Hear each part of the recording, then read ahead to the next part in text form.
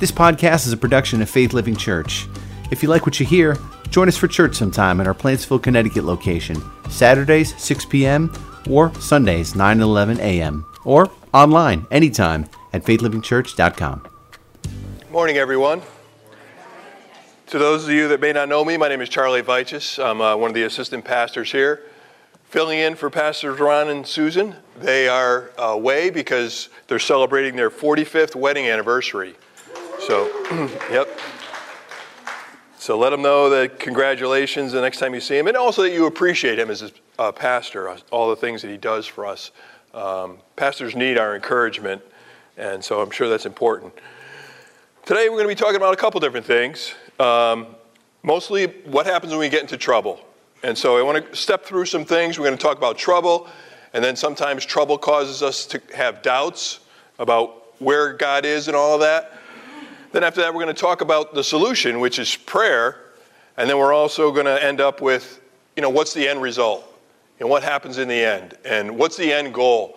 And it shouldn't be what's our end goal. It should be what is God's end goal through the troubles that we're allowed to go through.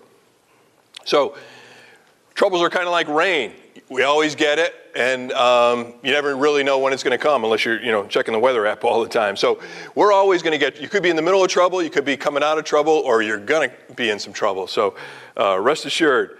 And I guess I want to clarify, the trouble that I'm talking about is things that happen that are outside of your control. Now, there are some troubles that we get that are self-induced. That's called consequences. It's like poke the bear. Guess what? You're going to be in trouble. So same thing with sin. We don't want to play with sin. That's going to cause consequences. And those are, basically your own fault if you're going to and go in that direction. So but there are other things. We live in a fallen world. God initially, when I was teaching Sunday Super Church and before that Sunday school, I would talk about God's plan for the whole world. And I would say there's plan A and there's plan B. Plan A was he made Adam and Eve and he put them in paradise. He put them in the Garden of Eden. It was perfect. We didn't have troubles. We didn't have disease. We didn't have sickness. We didn't have death. We didn't have ticks. We didn't have mosquitoes. We didn't have malaria. So all those things, basically God said, hey, you got one rule here. Don't eat, from the tree of the knowledge of good and evil. And of course, we know the story. Adam and Eve disobeyed, and they were kicked out of the garden. So that was God's original plan. We didn't have to be in this situation. So, and some people say, well, I wouldn't have done that. Adam did that, but I wouldn't. Well, guess what? The Bible also says all have sinned and fallen short of God's glory. So it may not have been that same decision, but we would have disobeyed God in a similar manner. So in the same way, we all suffer from those consequences. So now we're in plan B. And plan B is what we call a fallen world. It's not perfect. There's plenty of bad things in this world. There's plenty of things that God didn't initially intend for us to have to deal with. But given those circumstances, that's where we're at. We live in a fallen world. We have to deal with troubles. And so I want to talk about, what do we do in the middle of those troubles, and should we turn to God when we have those situations? So last Sunday, we did the wrap-up for VBA. For those of you that may have been involved with VBA, it's our Vacation Bible Adventure.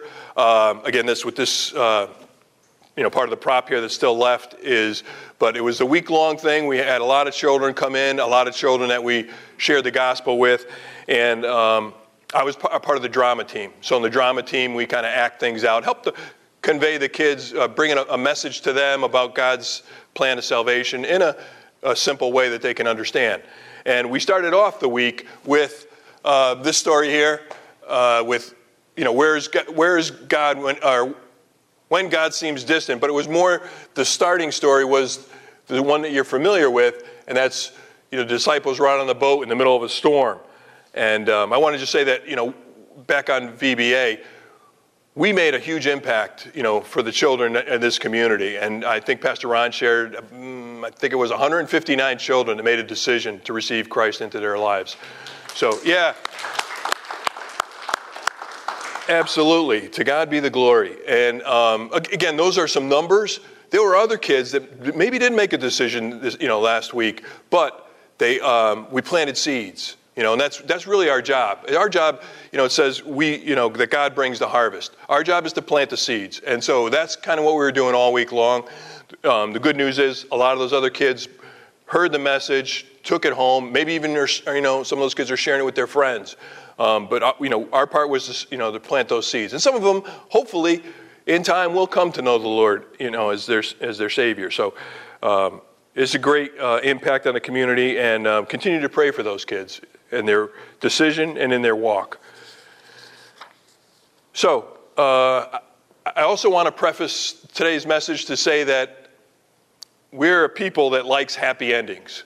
That we almost kind of want to get to the end of the story because we know, okay, if it's a fairy tale or it's a movie on TV or whatever it is, usually, okay, let's get to the end because it's all going to work out. It's all going to be good. And, our tendency is to, again, maybe it's the way we're wired. Our brains like that good ending. We want to, dwell on that part and not, okay, there's some troubles, there's some trials. So I want to try for you guys to forget what the happy endings are. And again, a lot of the stories where Jesus did miracles, we know there's a happy ending. I forget what some of those people were going through, what it was like. They were normal people like you and I. These were no superheroes. They were just people going throughout their day, dealing with problems. Some of them were unsurmountable until Jesus came along. So it was almost like you can just, forget the things that you know and look at it again for the first time. And I liken it to, I don't know if any of you have seen the movie Men in Black. If you haven't, it's not about guys that are at a funeral.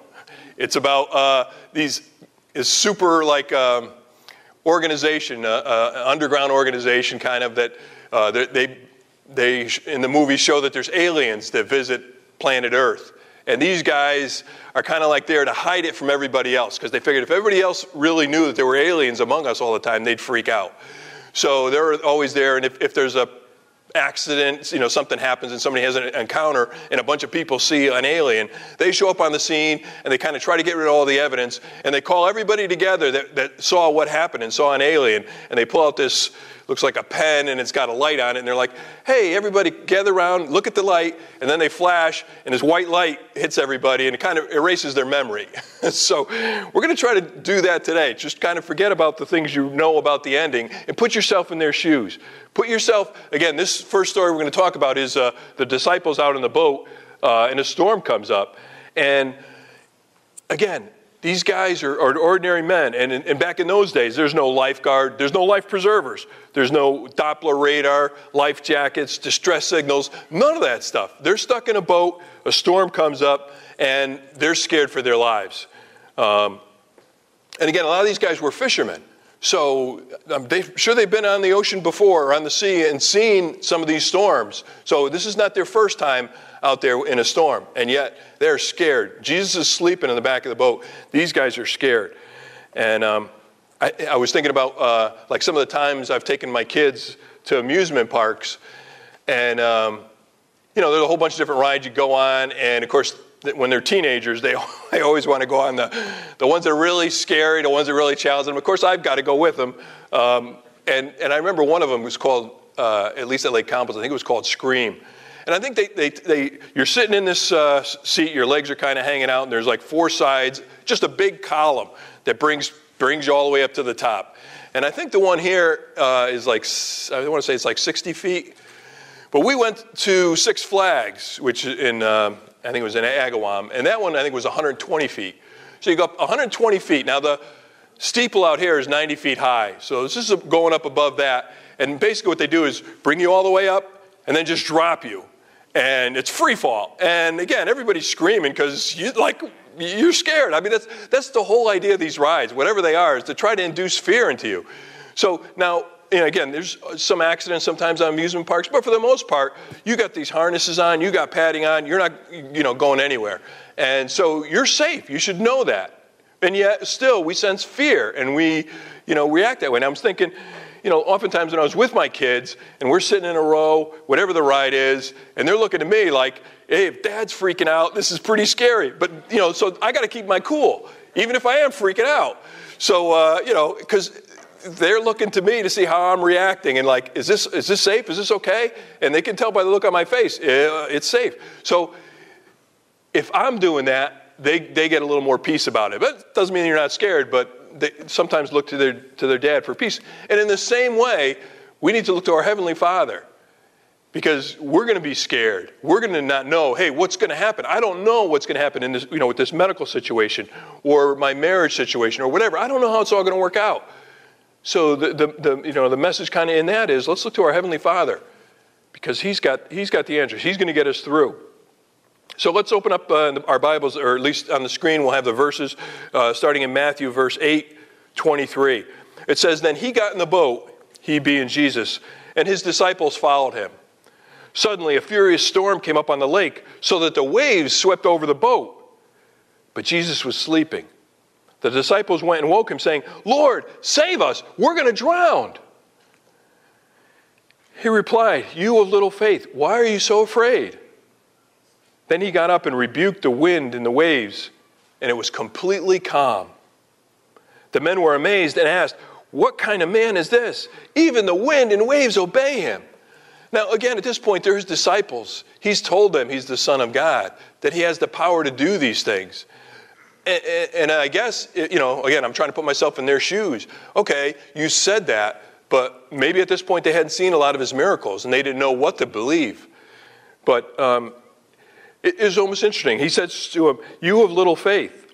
I don't know about you, but if I'm in a storm, it's not like being in one of those rides where I'm all, buckled in and safe and it's been tested and proven and everything else.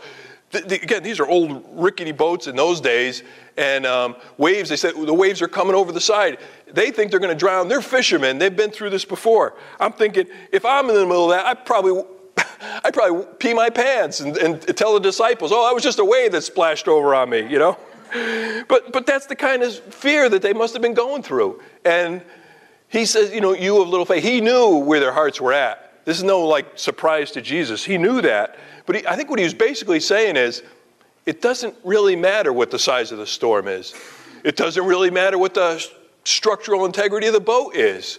What it really matters is, I'm here with you. I'm the Son of God. That's all you need to know. That's all you need to remember. So he had a way of first showing him, the power that he has, but then talking to him and letting him know that, hey, when these things happen, fear not.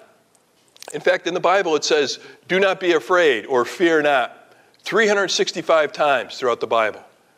So I guess you got one of those for every day of the year. That's God's message to you. Fear not. So again, they're in the company of Almighty God. He's the one who makes the wind and the waves. He's the one who created the whole universe. There's nothing in there, nothing in our universe that he doesn't know and that he doesn't control. And us being his disciples, no matter how fierce the storm, we have to remember he's with us. And that changes everything.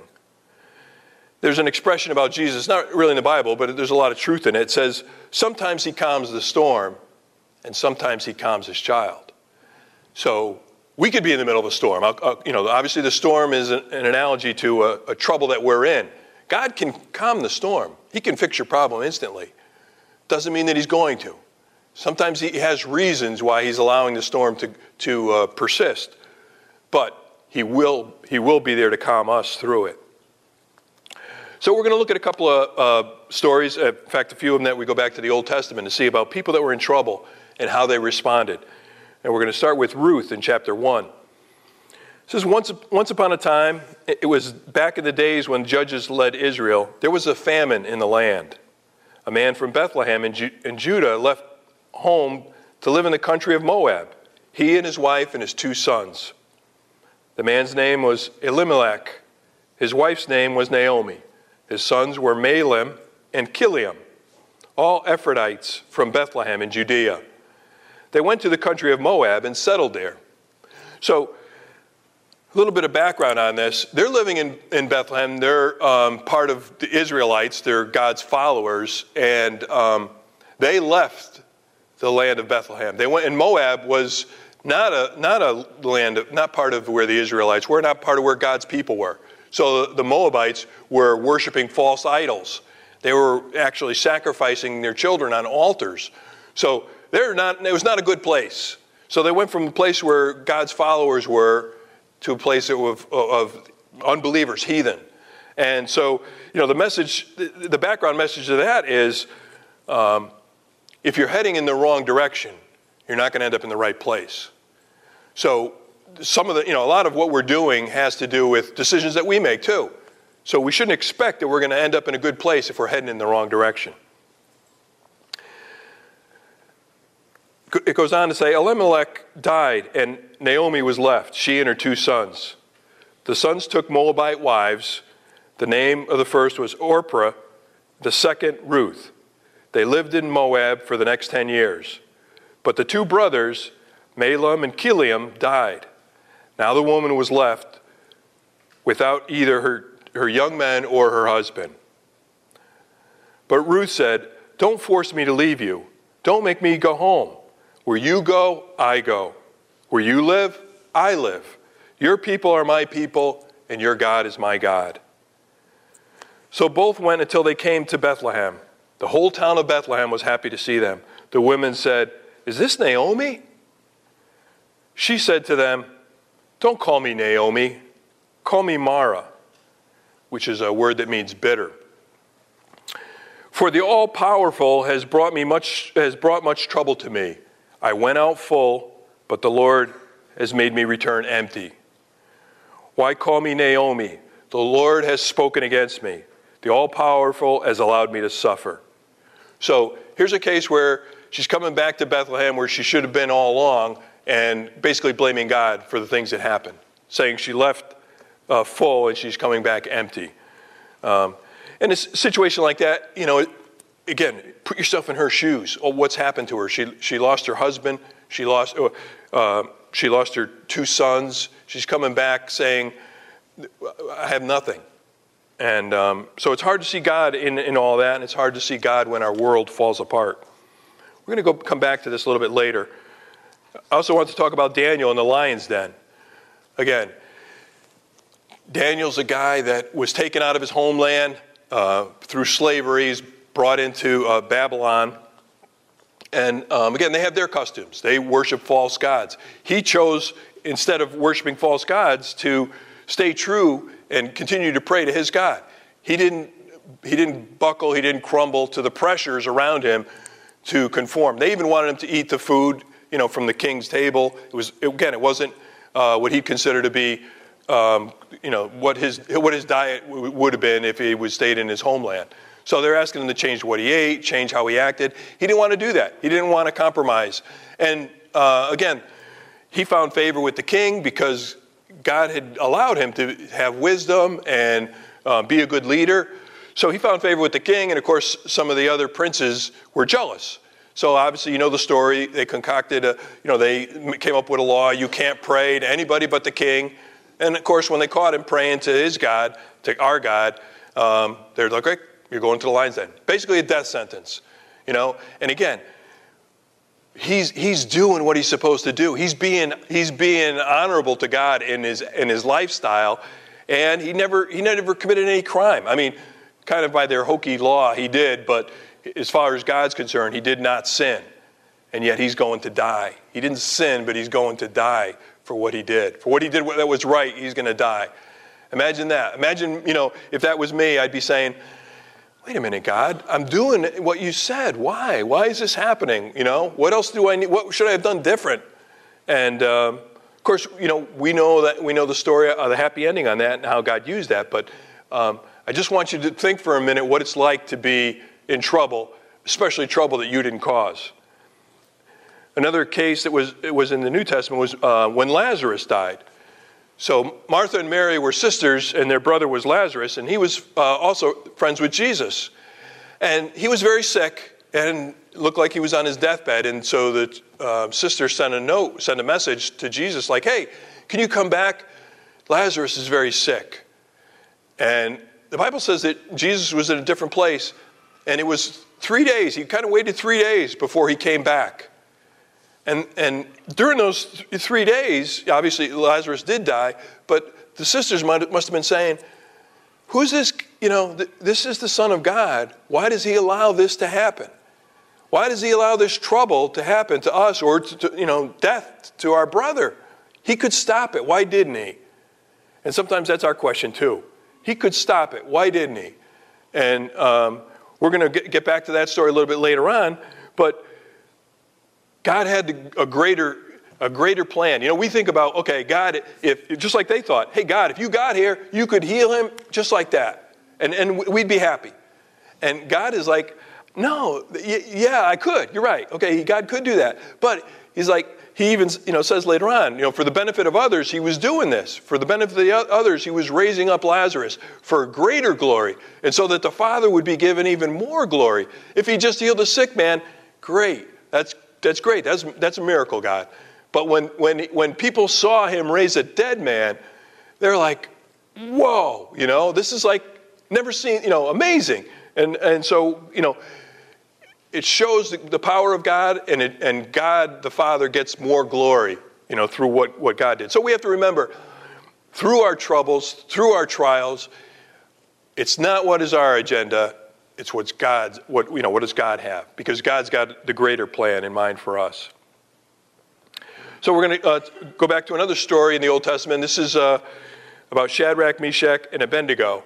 And just to set the stage, King Nebuchadnezzar was in charge of all of Persia. It's a huge kingdom. It's like it was the biggest kingdom in the world at that time, the known world. And he set up a statue, a 50-foot statue, and wanted everybody, throughout the day, whenever they played the music, everybody was supposed to bow down and worship this statue. So Shadrach, Meshach, and Abednego are Israelites following God, the one true God. They're not going to bow down to a statue. They're told not to worship false gods. So this to kind of set the stage, this had happened. They were playing the music, and they noticed these three guys are not bowing down. And they come and tell the king, hey, you got these guys here. They're not bowing down per your decree. And so this got Nebuchadnezzar mad. So in Daniel 3, starting in verse 13, it says, furious, King Nebuchadnezzar ordered Shadrach, Meshach, and Abednego to be brought in. When the men were brought in, Nebuchadnezzar said, is it true, Shadrach, Meshach, and Abednego, that you don't respect my gods and refuse to worship the gold statue that I have set up? I'm giving you a second chance, but from now on, when the big band strikes up, you must go on your knees and worship the statue I made. If you don't worship it, you'll be pitched into a roaring furnace. No questions asked. Who is the God who can rescue you from my power? Challenge accepted. So Shadrach, Meshach, and Abednego answered King Nebuchadnezzar, your threat means nothing to us. If you throw us in the fire, the God we serve can rescue us from your roaring furnace. And anything else you can cook up, O king. But even if he doesn't, it wouldn't make a bit of difference, O king. We still wouldn't serve your gods or worship your gold statue you set up. So again, had they known the outcome, they could talk like this. I mean, they were basically talking trash to the king. Like, come on. I mean, here's the most powerful man in the world. He thought he was a god, King Nebuchadnezzar. So you're basically, even if they hadn't already done something wrong, just by talking to him this way, would have been enough for a death sentence. So their hope and their trust, again, let's not look at the happy ending. Their hope and their trust is in God. They're about to die. Again, they didn't sin. They did no wrong. They were unjustly going to be sentenced to death. And that didn't deter them from trusting God for the outcome.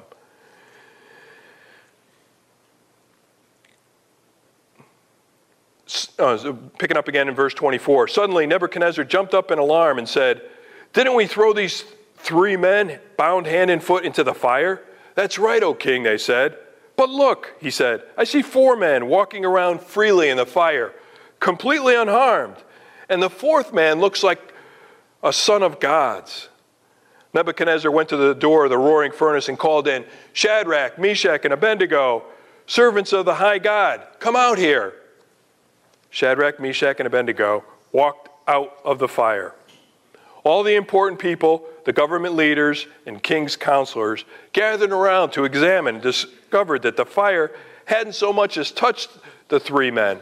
Not a single hair singed, not a scorch mark on their clothes, not even the smell of fire on them. So This is what God has the ability to do. He can protect us. And again, for his glory, not for ours. Yeah, he saved those guys. And I think the king's going to realize he can have all the false gods he wants. This is the power of the one true God. So God was sending a message, and God was rescuing his followers. But again, when we're in the middle of troubles, and our troubles don't last always 2 minutes. It could be 2 months. It could be 2 years. We're in the middle of a trouble. If we're crying out to God, wondering, God, why? And how come you're not answering my prayers? How come you didn't do what I wanted you to do? Why am I still in the middle of this trouble? Well, we're not alone. And it's only being human to question those things, to have doubts. This is what David said. And you have to remember, David in the Bible, of all people in the Bible, God talks about David. David was called a man after God's own heart. So it doesn't mean that he was perfect. He certainly wasn't. He had his share of problems. He committed adultery, and once he committed adultery, then he had the husband of the wife that he committed adultery with sent up to the front line so that he'd be killed.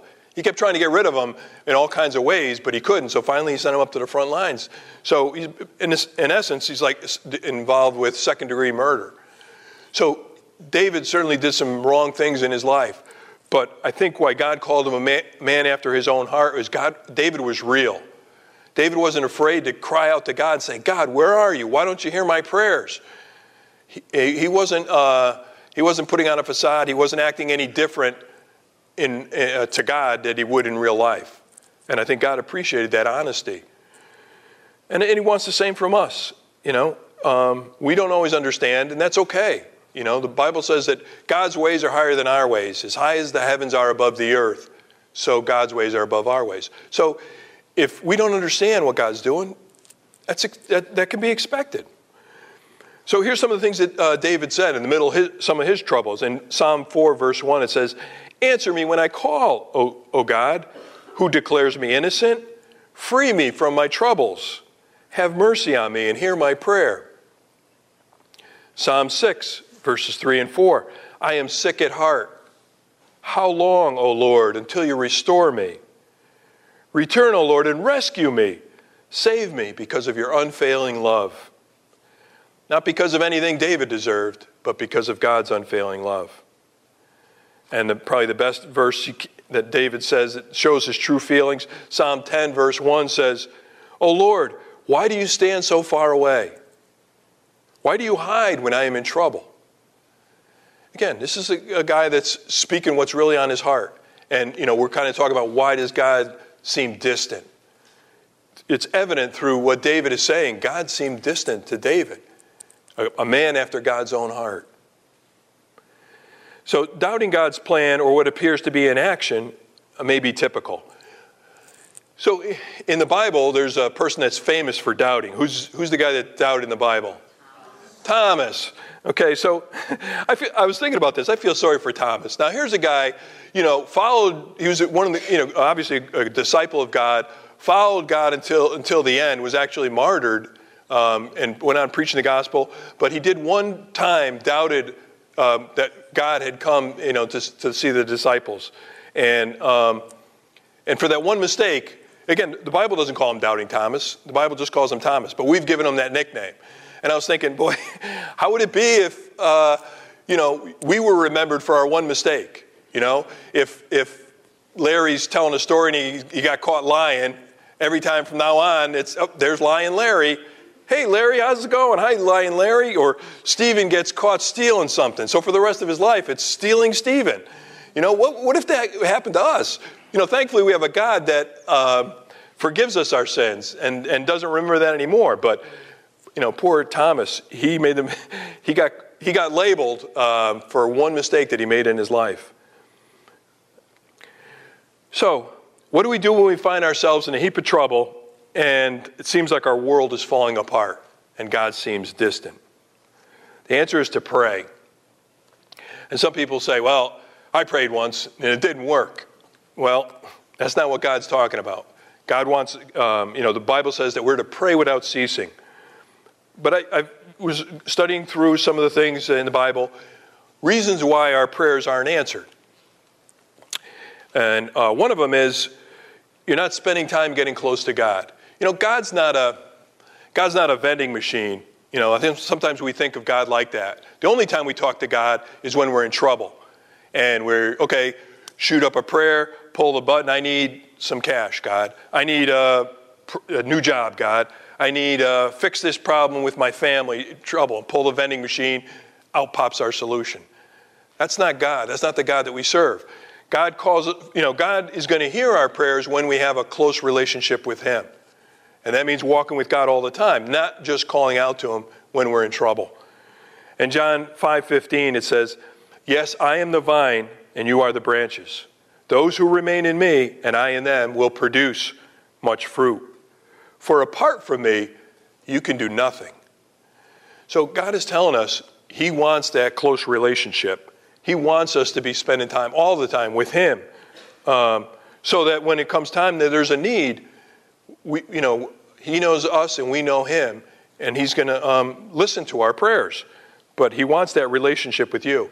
And I would say, if you're not spending time every day with God, start. It's one of the best things you'll ever do. You can, it doesn't have to be that you spend 3 hours a day praying. Sometimes people look at things and think that's what they need to do. Start with 2 minutes. Start with 5 minutes. Get a habit. And most of us will turn on something during the day that's not, say, work-related. We're going on to Facebook, Instagram, Twitter, turning on the TV. Before you turn on one of those devices, just say, hey, starting today, before I turn that device on, I'm going to spend 2 minutes. I'm going to spend 5 minutes just talking to God. And just tell Him, it's just like you would talk with your friend or your spouse. Say, God, here's what I'm going through today. Here's what my day was like. He wants to hear from His children. And that's how you build a relationship with God. And then if you want to, go deeper, there are things like my wife Patty and I, we use the YouVersion Bible.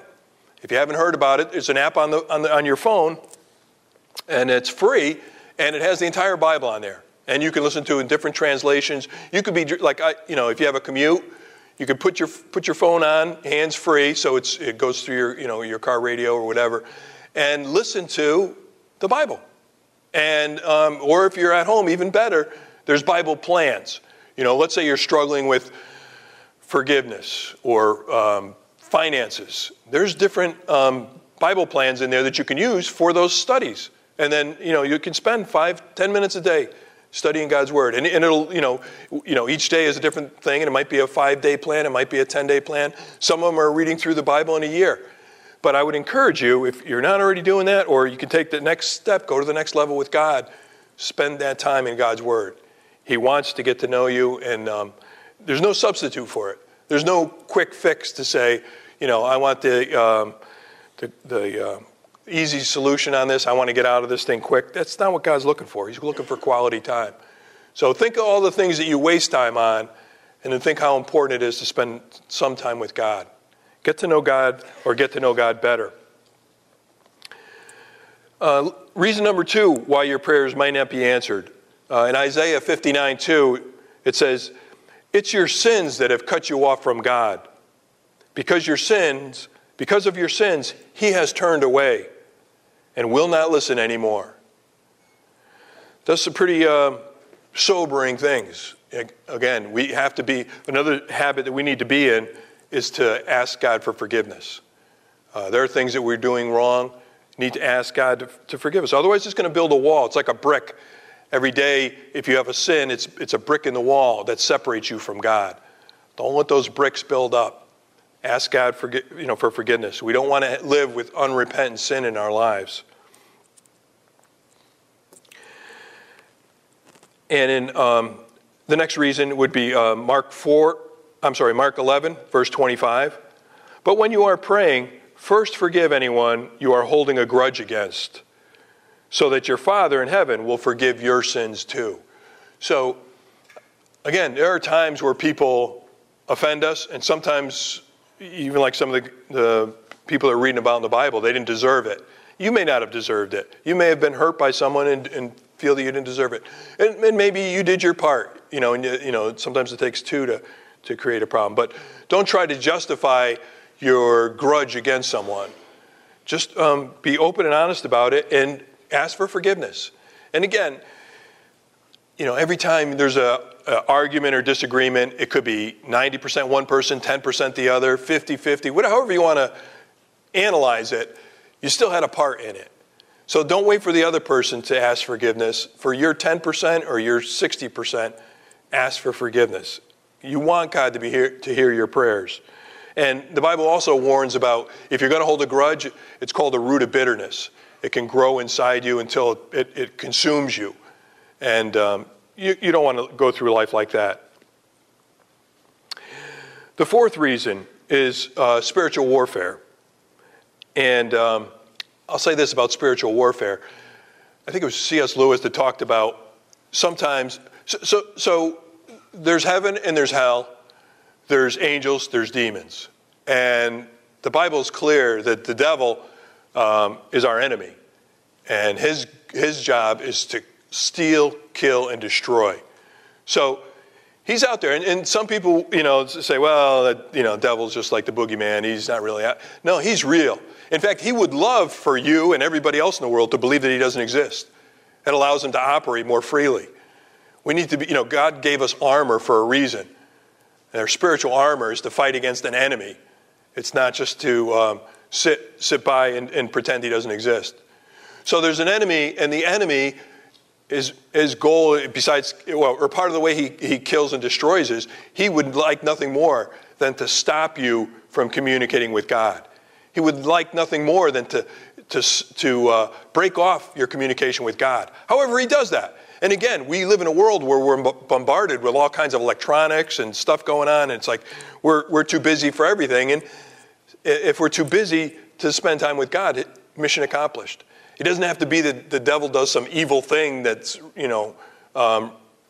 real scary and it can be recognized for what he's doing. He can use the circumstances of this world to keep us from God. That's his goal.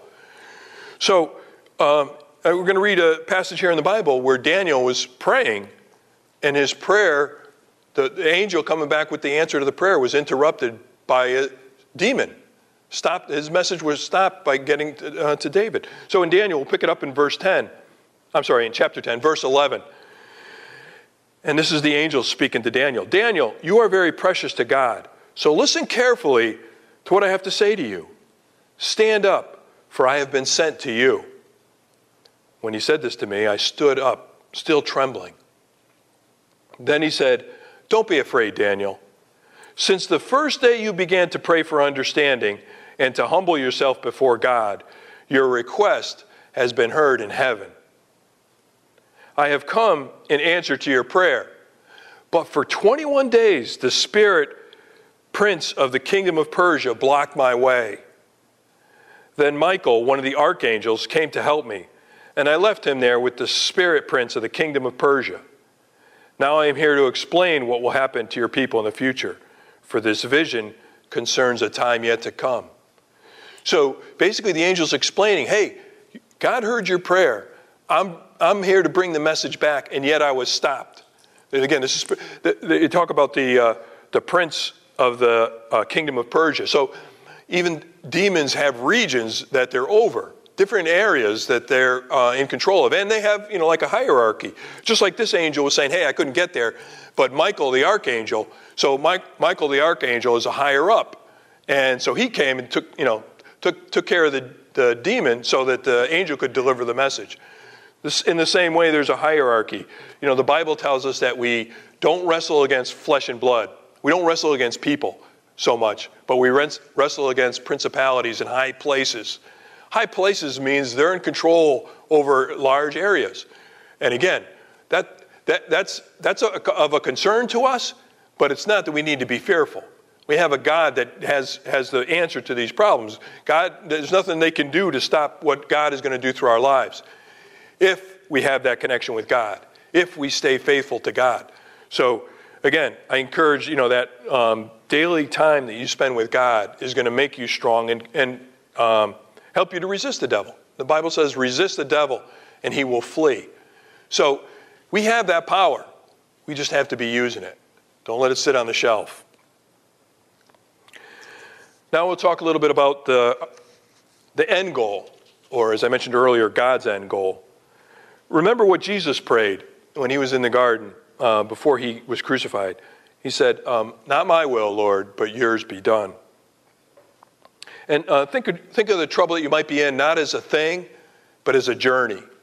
God's bringing you through something for a reason. Let's go back to the story of Ruth that we started earlier. The story continues after she went to Bethlehem, back to Bethlehem, that she married a godly man, Boaz. And together they were married, had a family, and their son was called Obed.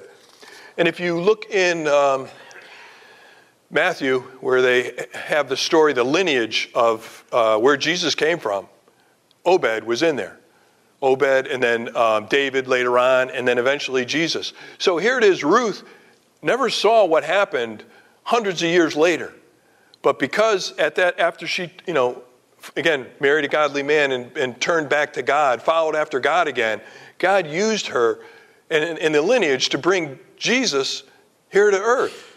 So it's kind of like a win-win situation. She gets a new husband, she gets a new family, we get a new Savior. We get a king and a Savior. So following after God, again, she had no idea how God was going to use her story to bring us the Savior of the world. And the same is true for you. You don't know what God is going to do through the trouble that you're in. But if you are persistent in following after God through that and relying on God, He can use it. And you may see the outcome. You may see the end goal. You may not. That's where we trust God. And let's go back to the story of Daniel and finish that up. After God rescued him from the lions in Daniel 6, verse 25 through 27. Then Darius sent this message to the people of every race, nation, and language throughout the world. Again, this is the only kingdom in the world right now, the kingdom of Persia. All the known world answers to King Darius. Here's what his message says. Peace and prosperity to you. I decree that everyone throughout my kingdom should tremble with fear before the God of Daniel. For he is the living God, for he will endure forever. His kingdom will never be destroyed, and his rule will never end. He rescues and saves his people.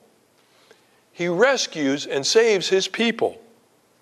He performs miraculous signs and wonders in heavens and on earth. He rescued Daniel from the power of the lions. So here's a king that's not a believer, but has seen the miraculous work of God. Had Daniel not gone through the lion's den, we don't know how this would have played out.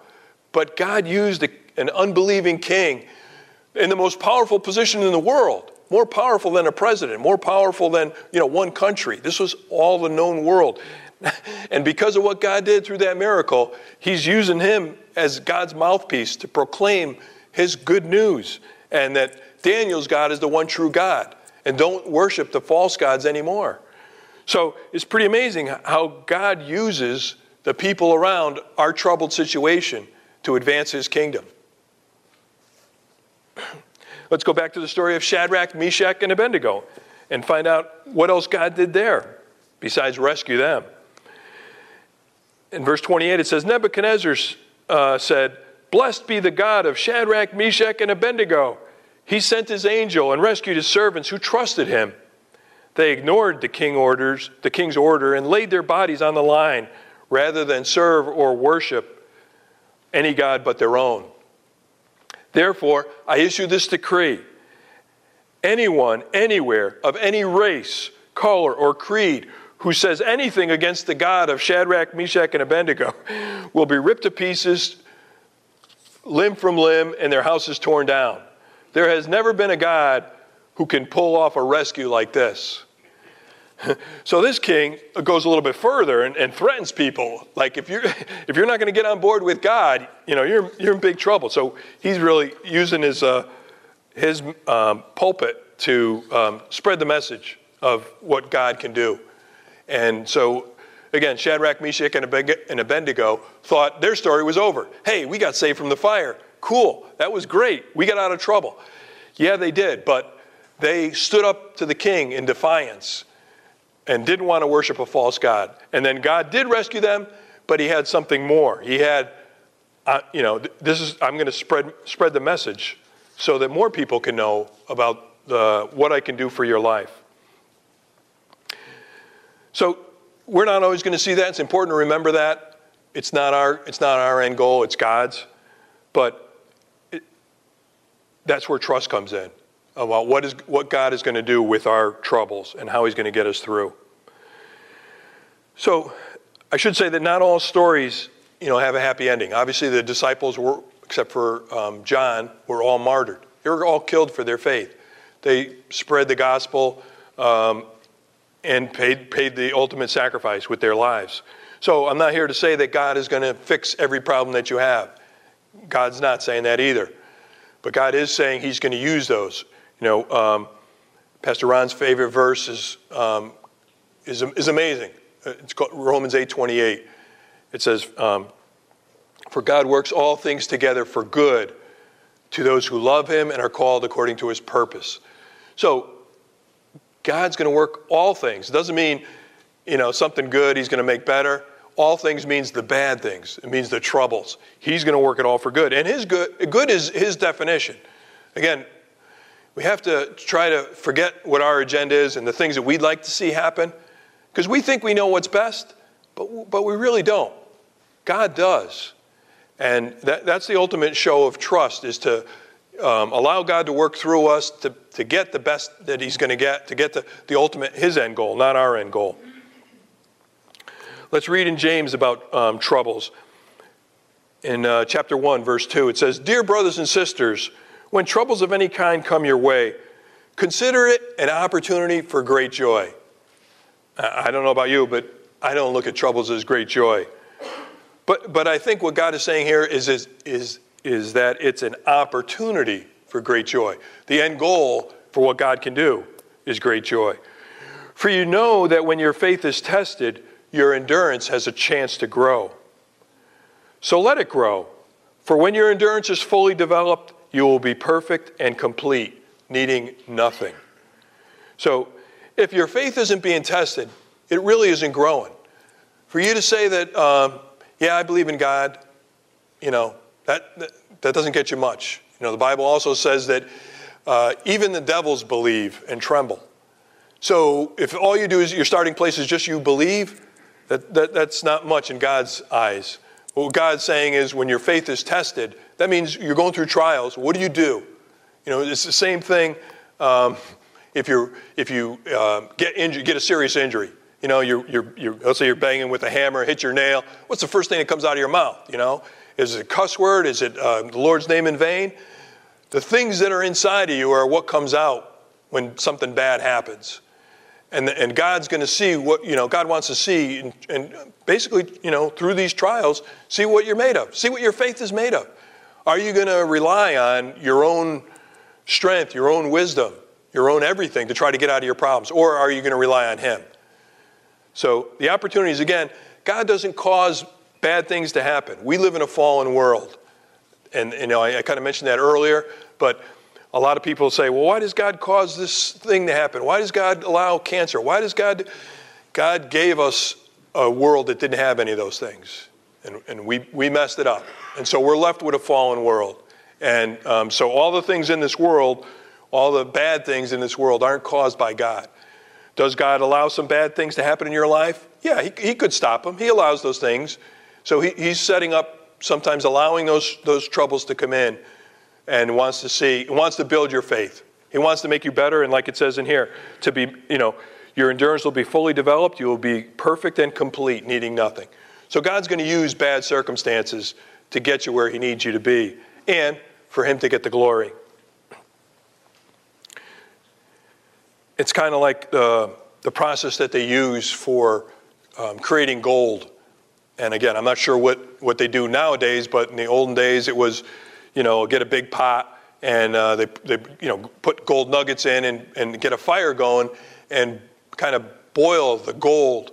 And when they do that, they bring up the heat, all the impurities, all the dross, they call it, rises to the top. And when it rises to the top, they scrape that off the top. And so they do that enough times and they've got pure gold. And sometimes the same is true in our lives. Sometimes the fire is being turned up and the impurities in our lives are being burned off, if we'll allow them to. So I think that's part of what God wants us to do. So through it all, I would encourage you to trust God, pray to God, and stay obedient to God. Never give up on God. He'll never give up on you. In the song this morning we were singing, it's like, He is for you. He is for you. Keep remembering that. That's what God wants you to remember, is that you're going through tough times. He's got your back. He's going to see this through in a way that, you may not appreciate or may not understand at first, but that's where the trust part comes in. Trust God. Let's pray. Heavenly Father, we thank you, God, that you are a God of all power. And, Father, that you control the wind and the waves. And, Father, you know everything in our lives.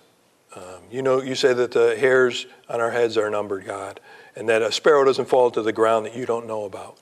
So, Father, we know you know about the small things and the big things, and that we're not in this alone, God. We thank you that you'll go through every storm and every trial with us, and you'll be there to make us perfect and complete. Give us the patience and endurance, Lord, when we're in the middle of trials. Father, help us to continually rely on you. Father, help us in our walk with you, that each day we would find the time to grow closer to you, to spend time in your word, to spend time just talking with you, God. We thank you that you love us so much that you sent your only Son to die in our place and to make a way for us to have fellowship with you, have abundant life, and eventually have eternal life. And we pray and we ask all these things in the precious name of your Son, Jesus. Amen.